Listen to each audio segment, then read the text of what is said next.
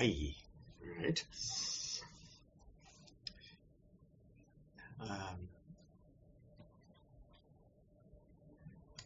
Thank you all for inviting me to speak.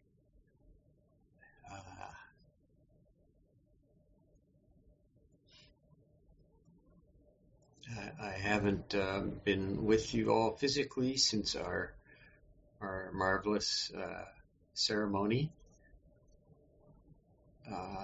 not so long ago. When was that? November? Anyway, we had fun. Can people hear me okay?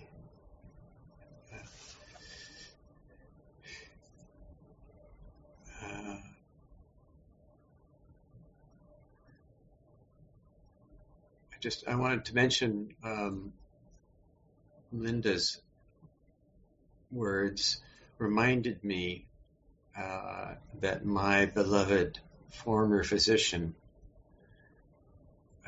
who was so instrumental in teaching me about self-care for my chronic condition. Long ago, he taught me that, he said, even in stage 4 cancer, the body is always moving towards health. And I thought that was very helpful, very important.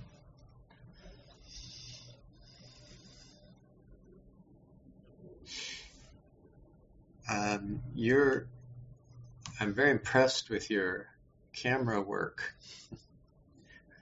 You're so much more sophisticated than we are with these nifty fade ins and fade outs. And also, I don't know if you know, but when the lights are turned down for Zazen, there's a marvelous, in fact, I can still see it. It's like when you're watching a landscape and clouds are passing over the sun. So there's these waves of shadow that go over the picture, which is quite marvelous to watch. I don't know if you're doing that deliberately, but it really looks great. I don't know if you can see that, but it's very restful.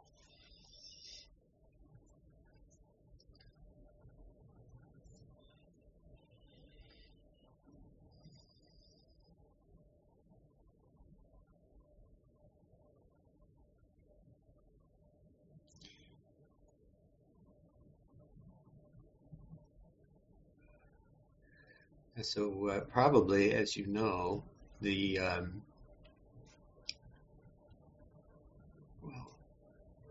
one quite common understanding is that Buddha's supreme teaching is the teaching of emptiness. Yeah. And there's a variety of opinions and some different flavors of that teaching. But essentially, as I'm sure you all know by now,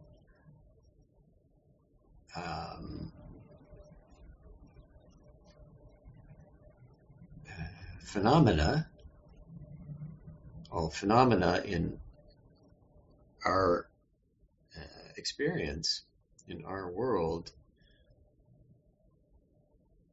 are without substantial and permanent own being, as it's called. So not only persons lack that kind of stable entityhood, but also objects. And another way this is sometimes said is that all phenomena dependently co-arise. You've probably heard that before too. Every phenomenal existence, every phenomenal expression is dependent upon others.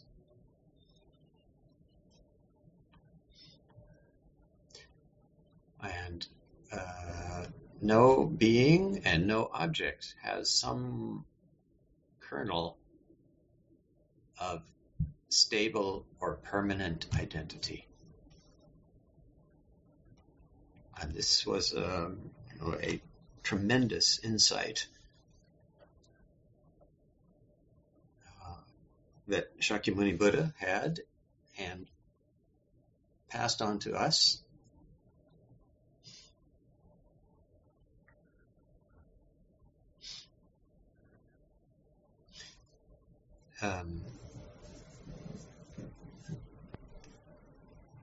So if that is the supreme teaching,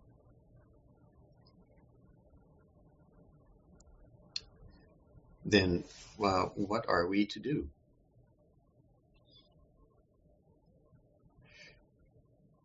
Probably we can't just parade up and down proclaiming emptiness. It's probably not going to be very useful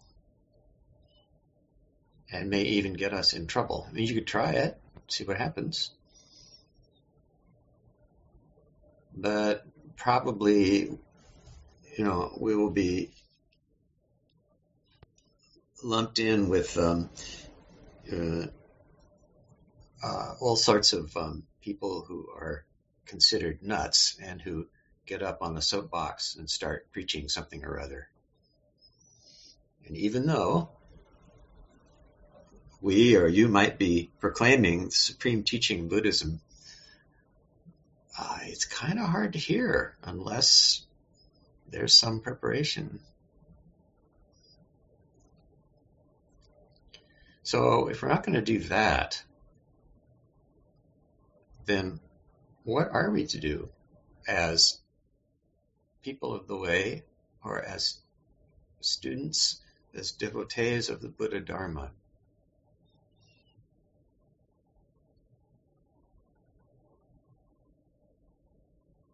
Well, with this supreme and powerful teaching as background, our main responsibility, our main undertaking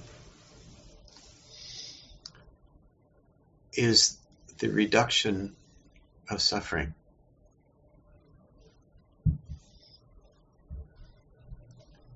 To lessen the suffering of other beings.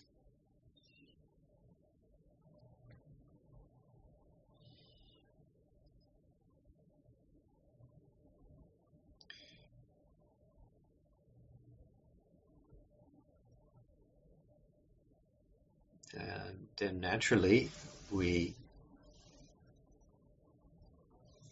reflect on, well, how do we go about doing that?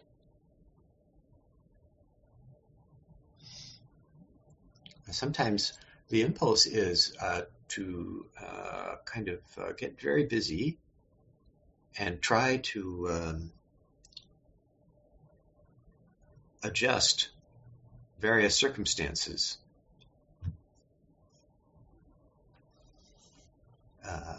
Practical circumstances, so that people are happy. And that can be quite useful and quite necessary.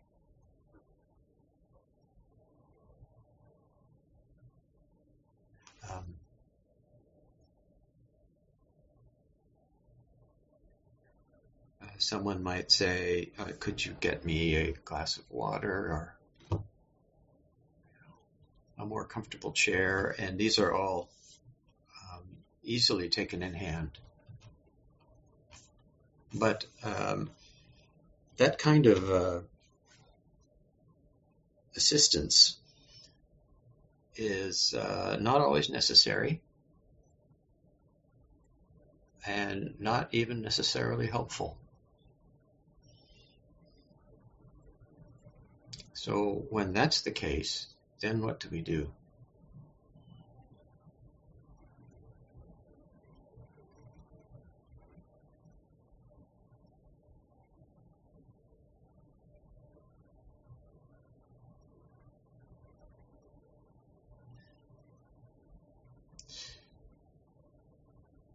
the other day I thought,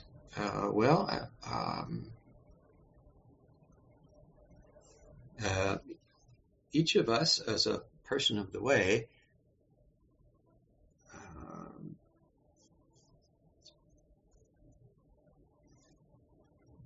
can bring forward a presence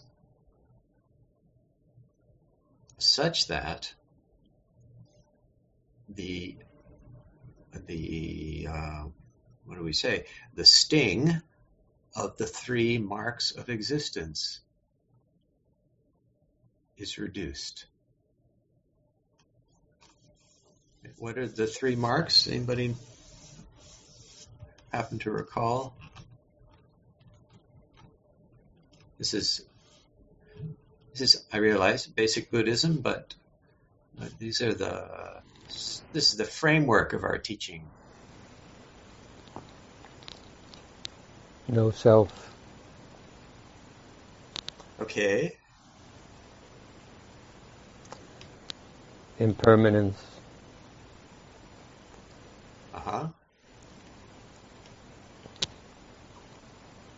The third escapes me. Isn't that interesting that the third one, that one would escape you?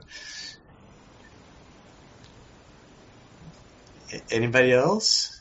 Thank you, Oscar. Suffering. Yes. Suffering. Correct. Or yes. So anityata or impermanence, dukkhata or unease, and anatman. So impermanence of all phenomena, the uneasiness of the human circumstance, the circumstances of all sentient beings, the fundamental imbalance, and the fact that there is no abiding entity.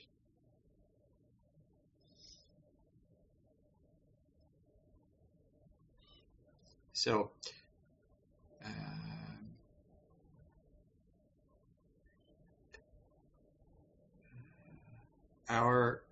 the practice of the practice we cultivate, the practice of sitting in stillness, is a way of allowing that presence to manifest. And we bring that with us into all the circumstances of our life that we encounter.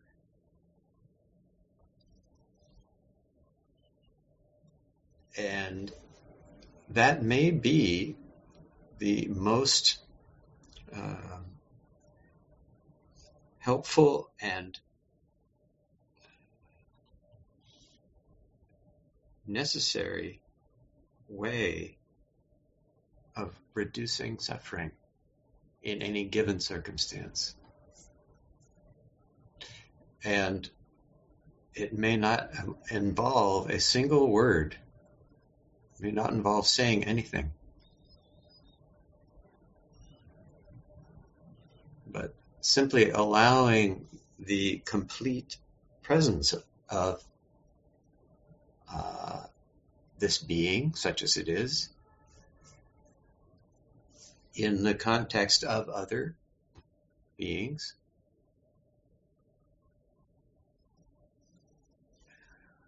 embodies this gift of lessening suffering. And other persons may not be consciously aware. In fact, it's probably better if they're not. And yet, in circumstances where there is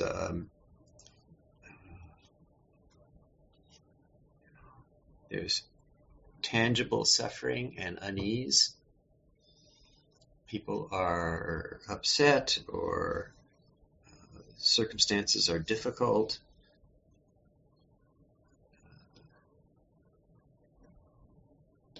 to the degree that that is so, the importance of our bringing our presence to bear increases. At the same time, we can fetch glasses of water, more comfortable chairs. We can sweep the floor. We can do the dishes.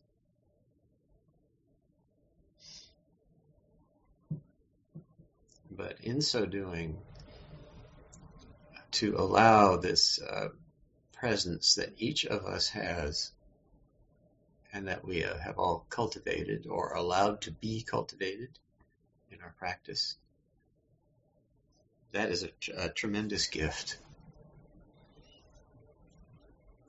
And I would suggest that that's our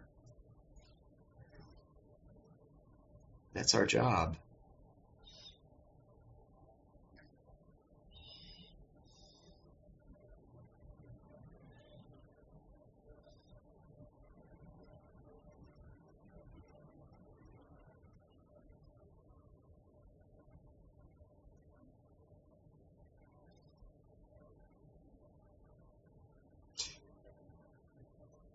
It may not be so clear at the moment how that addresses suffering. It also may not be completely clear how that is in tune with Buddha's teaching of emptiness.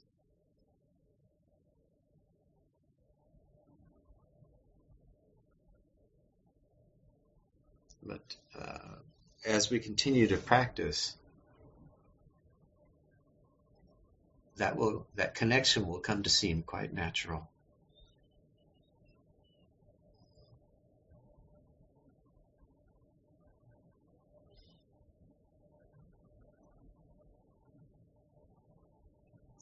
One of Dogen's essays in his great essay collection, Treasury of the Two Dharma I, is called,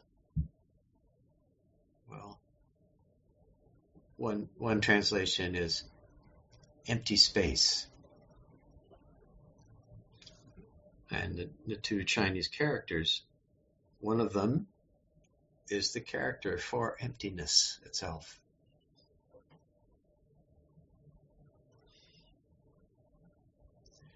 And as you may know, empty space is one of the factors of existence that Buddhist meditators have made an exhaustive list of. And they have never settled the argument over exactly how many there are. How many factors of existence are there? Well, some say there's 75, and some say there's 100, and some say there's 108. But they tend to agree that there's one little category of factors of existence that themselves have no pieces. They themselves have no other constituents. And one of those is space.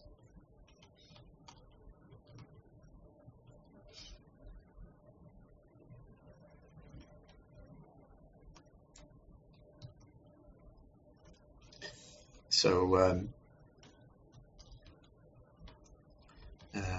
Dogen wrote this essay about space, and he tells the story of these two Dharma brothers, one elder and one younger, Shigong and Shitang. And Shigong the elder asks his younger Dharma brother, how do you grasp empty space, little brother? And Shitong goes,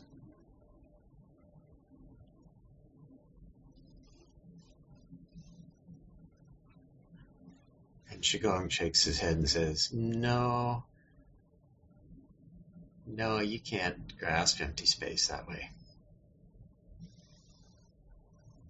And Shitong says, well, how do you do it, elder brother? And Shigong takes his little finger and sticks it in his little brother's nostril and yanks.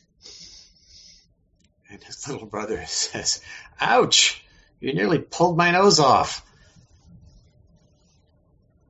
And Shigong says, now you can grasp empty space.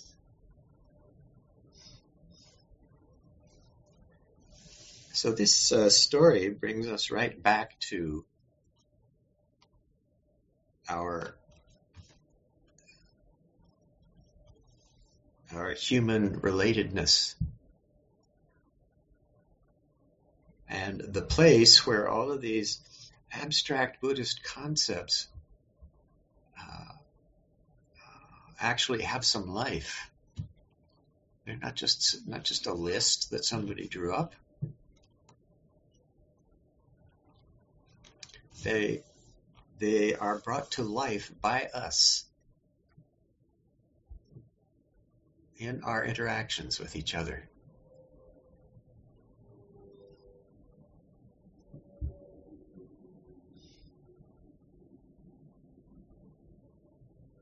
This includes the all-important teaching on emptiness,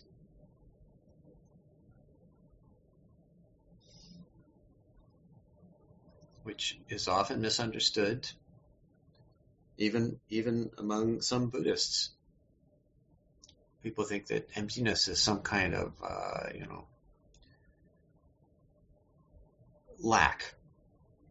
Well, it is. It's a lack of inherent existence, but some people think it's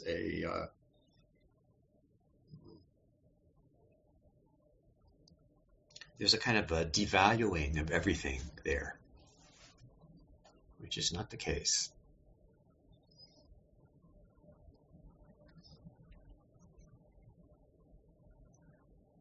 But it is true that these teachings, if we aren't somehow or other embodying them in our interactions with each other, with all other beings, then this Buddha Dharma isn't much, is it?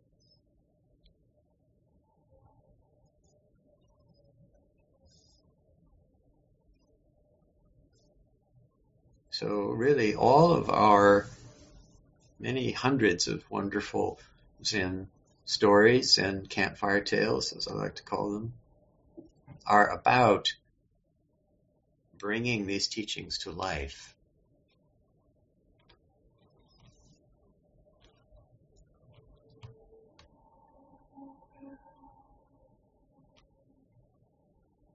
With our presence, letting ourselves come forward to be with beings in a way that lessens the sting of the 3 marks.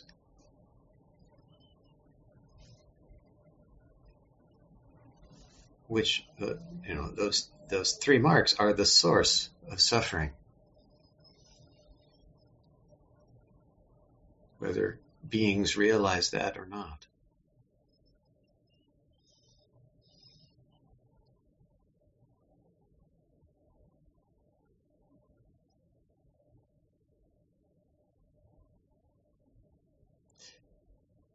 Another story that illustrates this. one of my favorites.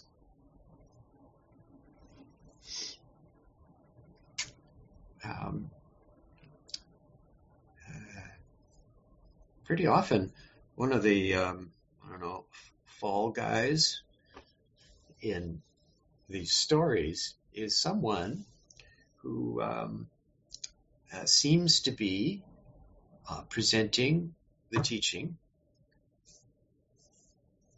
but without the all-important presence, the all-important heart, so that it becomes just a kind of abstract exercise.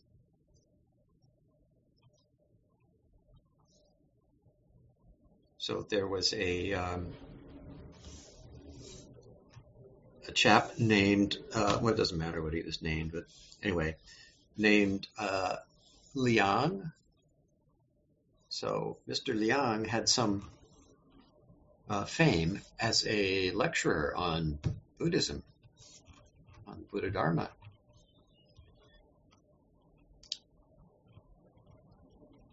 And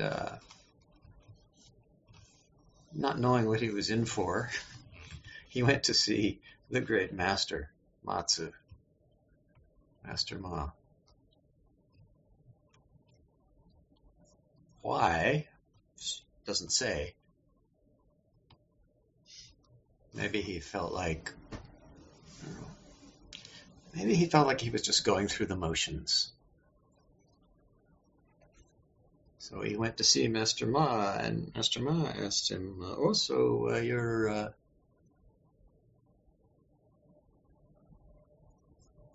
you're a lecturer. Yes, I'm a lecturer.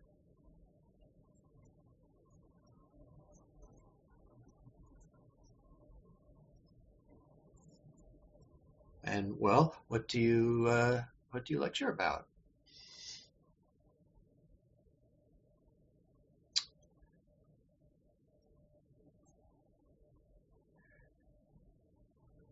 Well, says Mr. Liang, I lecture about emptiness and the Heart Sutra. And Master Ma says, "Oh, is that so? Well, how do you teach emptiness?"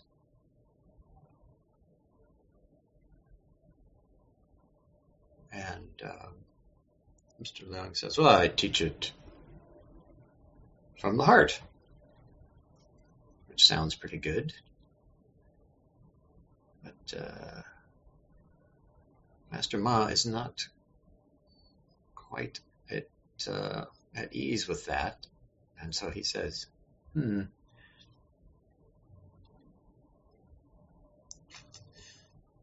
the heart is like, a principal actor. And the will is like a supporting actor.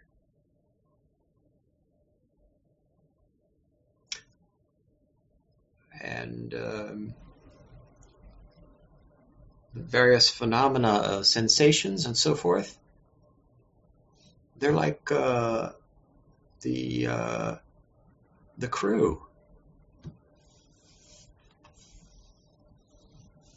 So how do you work that?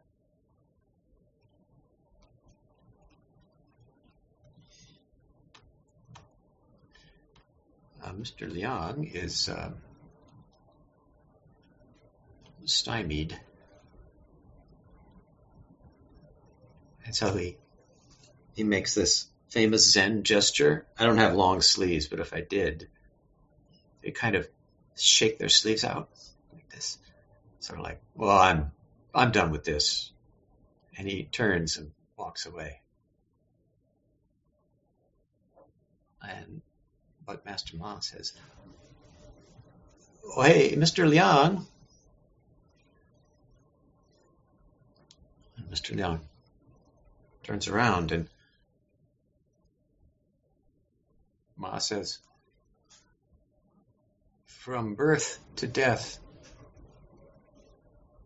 it's just this.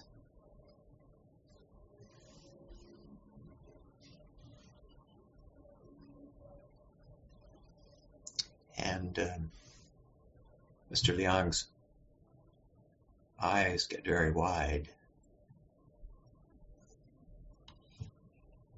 and his mouth gets very wide.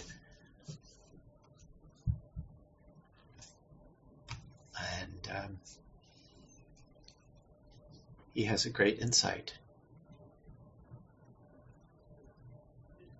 And the story goes, he never gave another lecture.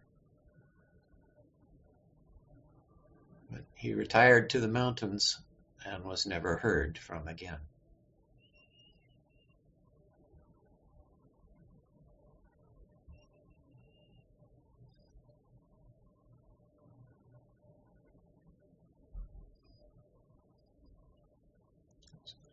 Sometimes words, sometimes silence, sometimes motion, sometimes stillness.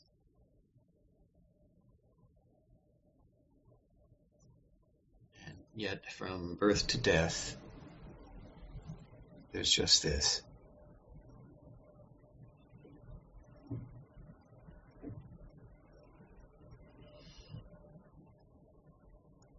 And that's what we bring to lessen suffering.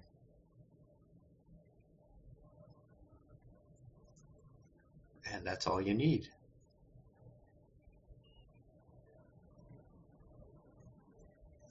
So we celebrate that in our Zazen practice and our Dharma talks and chanting and so forth.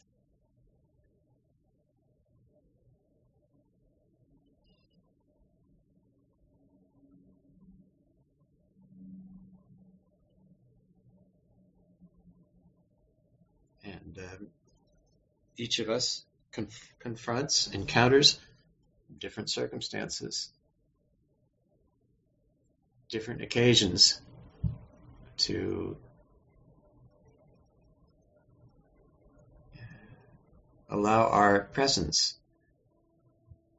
our complete commitment to being present with just this.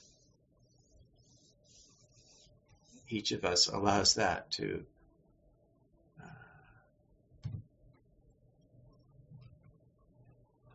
maybe dull the edge of suffering.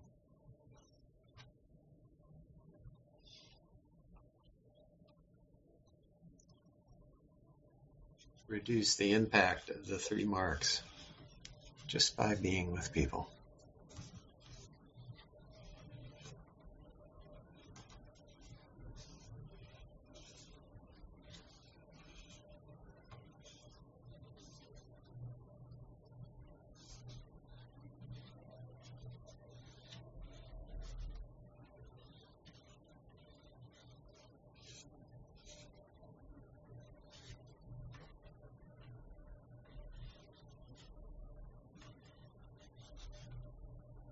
Dogen wrote the essay on empty space in about 1245, the year 1245, just a few years before his death. And when he was in residence at the then new monastery at Lahey. Although at that time, the place was called Daibutsuji, or Great Buddha Temple.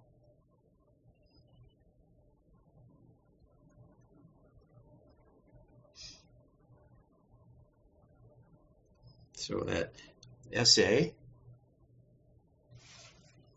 would, I think, have alarmed many a lecturer or many an Abhidharmist. That's not empty space. What's he talking about?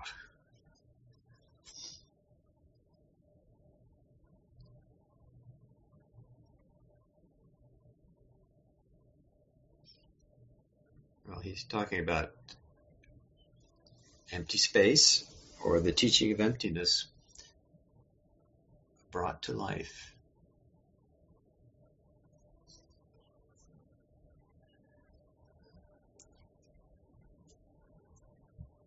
And unless it's brought to life, it's no good to anyone.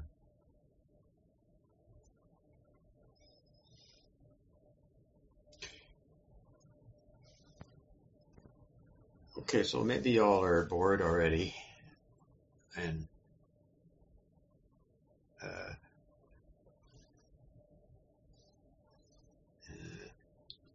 talking on and on gets to be boring for the speaker too. So maybe you have some questions or comments.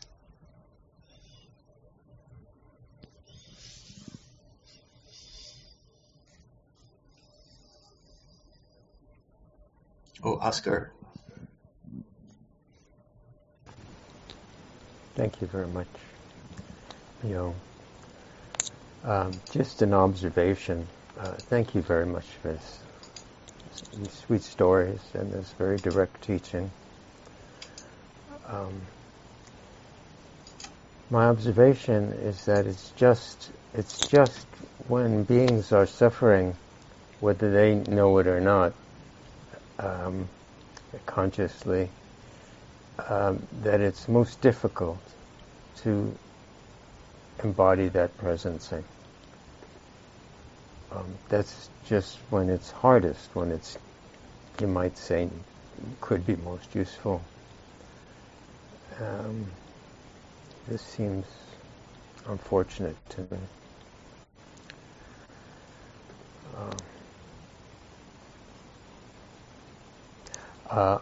But at the same time, I guess sometimes it seems to me that that's where the learning occurs too.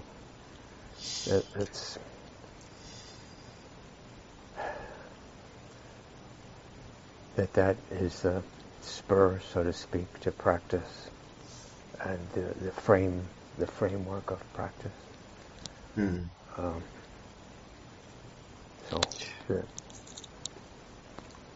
Well, yeah, when circumstances are, very kind of dense and difficult, then one might have a sense of being more strongly challenged. But it's important to remember, as Master Ma taught Mr. Liang, it's not something that we do. It's something that we are. So it's not like, oh, I gotta figure out how to do this and get real good at it. That's just more stuff. It's when, I see that. Thanks for pointing that out. I guess it's when circumstances are dense, I'm most prone to fall back on habitual construction of reality as a way to deal with what I imagine to be happening. Sure, we are creatures of dependent co-arising and creatures of circumstance.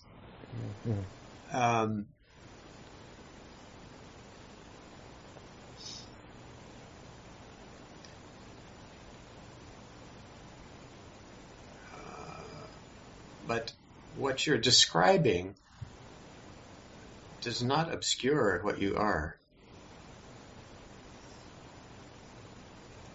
So I would suggest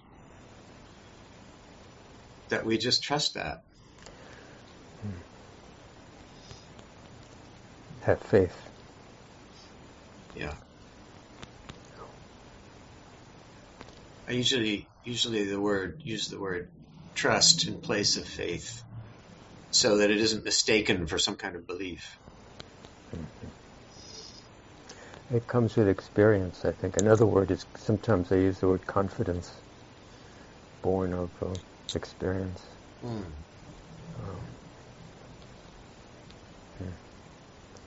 Thank you very much.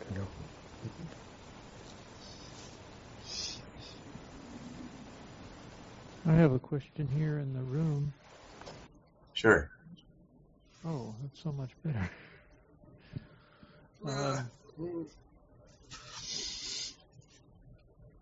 What happened? Nothing. I just hate looking at myself occupying the entire screen. That's okay. Go ahead. You can hide self-view, Yeah. My computer is misbehaving, so it's not doing that. That's all right. I'll just close my eyes. Well, I was, I was going to speak, and I don't think you were, denigrating bringing a chair or a glass of water. Oh, God. Correct. or even looking at yourself on the computer screen. But, sometimes I think it's just, it's the best approximation we can offer. But there is a story. There's a story about some teacher. I can never remember the names, but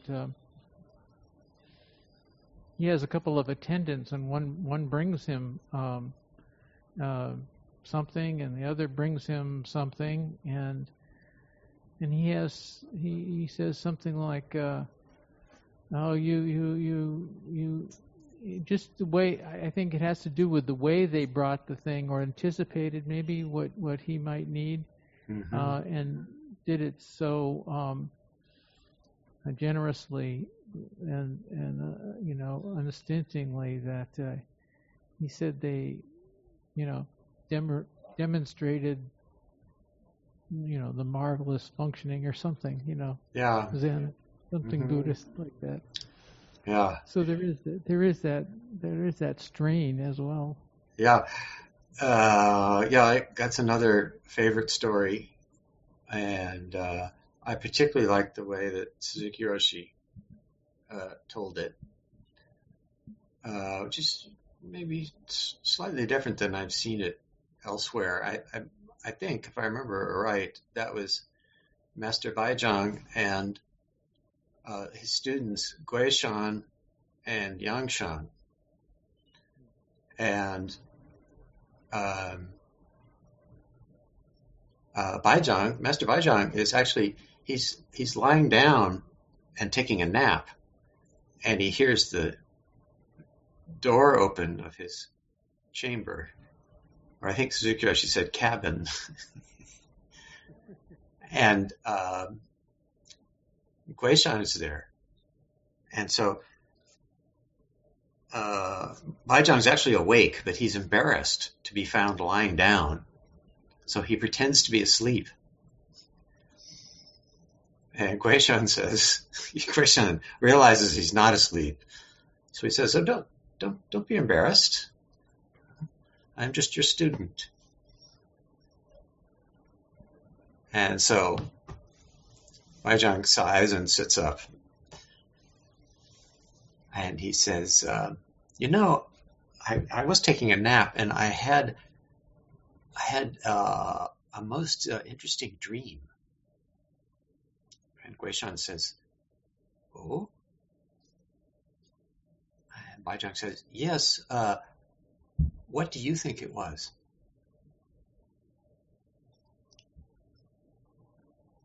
And Guishan gets up, leaves the cabin, comes back a minute later with a bowl of some warm water and a towel, and gives it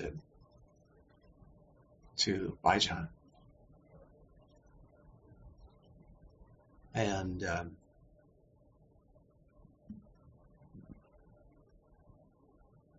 then in comes Yangshan, Guishan's Dharma brother, and also a student of Baizhang. And Baizhang says, "Oh, Guishan and I were just talking about my dream." And Yangshan says, "Oh, is that so?" And Baizhang says, "What do you think it was?" And Yangshan turns around, leaves the cabin, comes back with a cup of tea, and serves it to the teacher. And Suzuki Roshi liked to tell this story in the context of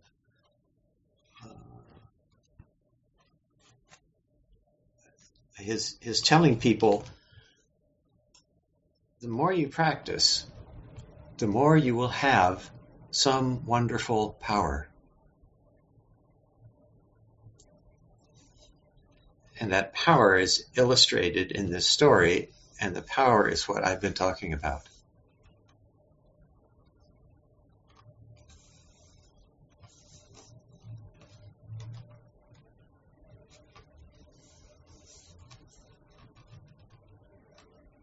And even if someone asks us an unlikely question, such as, "What do you think my dream was?"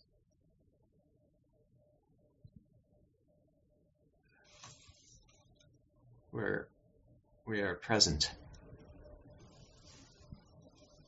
And that wonderful power moves us. And who knows in what direction? Maybe we'll say, "How the hell do I know? Is your dream?"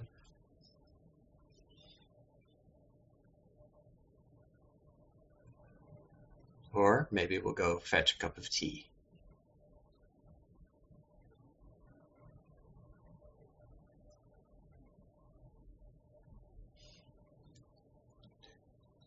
Thank you,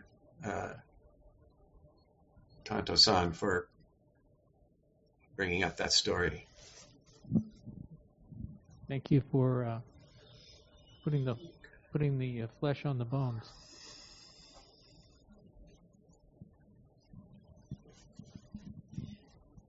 Well, it's almost my bedtime, but is there another question or comment?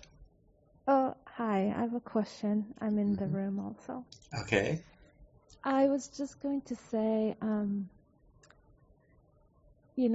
when you're talking, you were talking about this being present with the suffering of another. But I was just going to say, well, the experience I was having tonight in sitting, I just had this massive experience erupt of really strong anger. And I grew up in Eastern Europe. I actually was a refugee from the war in Yugoslavia. So the whole situation right now in Europe is massively triggering. Oh, yes. And my first impulse was to just be like, why am I angry? I'm supposed to be meditating, to try to look at Kuan Yin and feel peaceful, to think of loving kindness. And then I realized it's really not my anger exactly. It's just an energy that's coming through, that's real for many people. So I can be present with it, just like with being present with another. I can be present with myself and just make the container big enough to be present and not try to suppress it, but let it flame out while holding the container. And it's actually very uncomfortable, but there is like a relief in the end. That's just the only way. There isn't really another way. Like suppressing it doesn't do anything. No.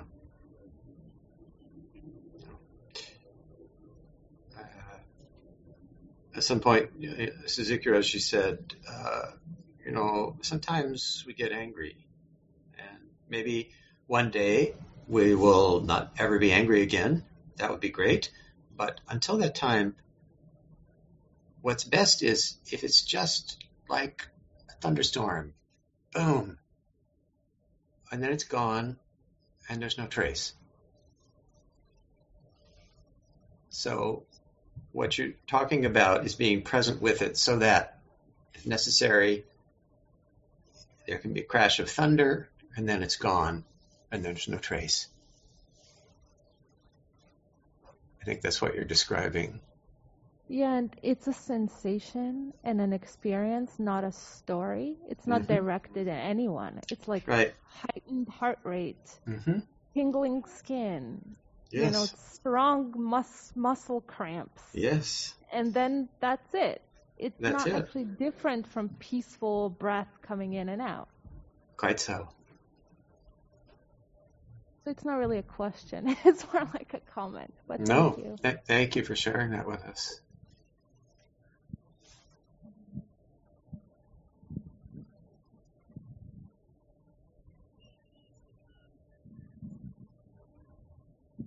There don't seem to be any more questions here in the room.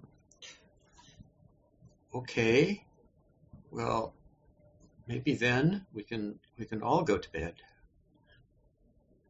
and sleep peacefully and maybe have some interesting dreams, and then wake up in the morning and ask some other people, what do you think my dream was? And confuse them utterly. See what they do.